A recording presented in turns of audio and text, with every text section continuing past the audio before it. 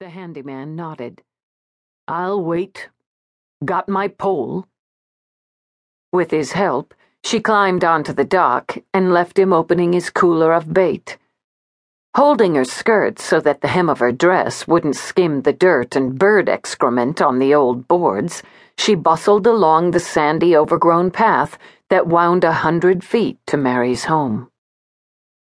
The cottage was little more than a one-room cabin with a sleeping area, even more austere and cut off from the world than Siren Song.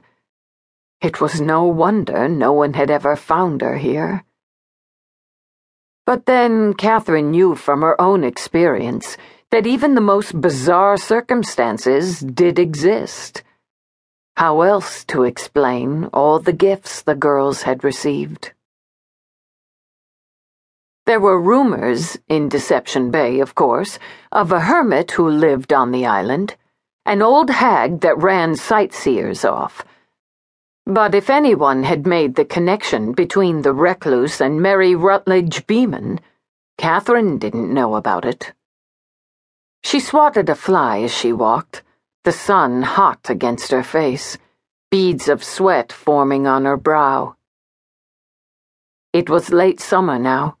Going on September, one of the few times of the year you could actually trust to not have your boat dashed against the forbidding rocks that surrounded Echo. A fly, she thought. Out here? Odd.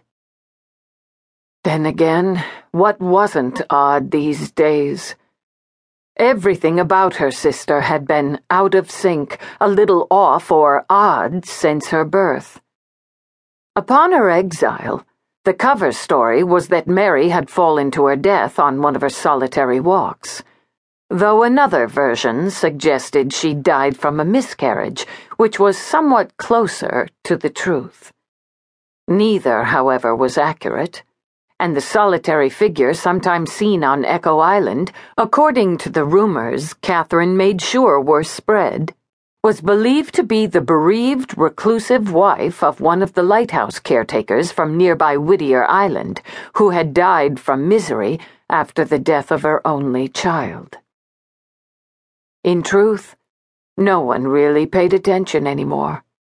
Everyone today was all caught up in their own lives, too interested in themselves or celebrities or television reality shows to do more than gossip about the weird old lady of Echo Island. Catherine hurried on. Squinting against the lowering sun, she noticed that Mary's garden, usually so perfect, was untended.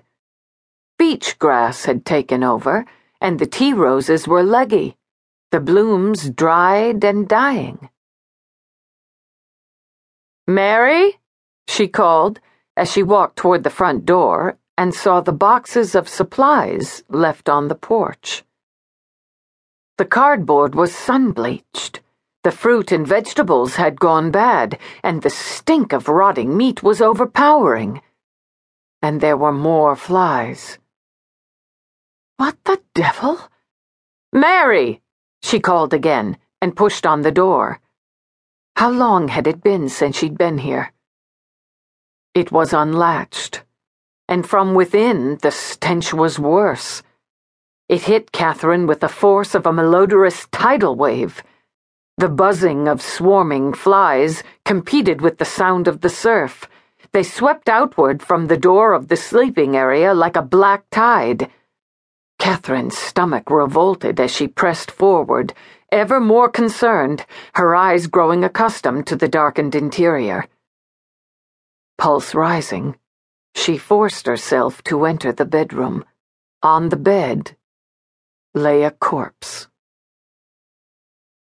What was left of her sister was little more than dried, rotting flesh and exposed bones. Mary's face was unrecognizable. Her eyes gone, 2 dark exposed sockets where those beautiful blue orbs had once been. Her hair was brittle, long tufts jutting from a skull of darkened, dry skin. Her lips had rotted away, exposing her teeth in a ghoulish, wicked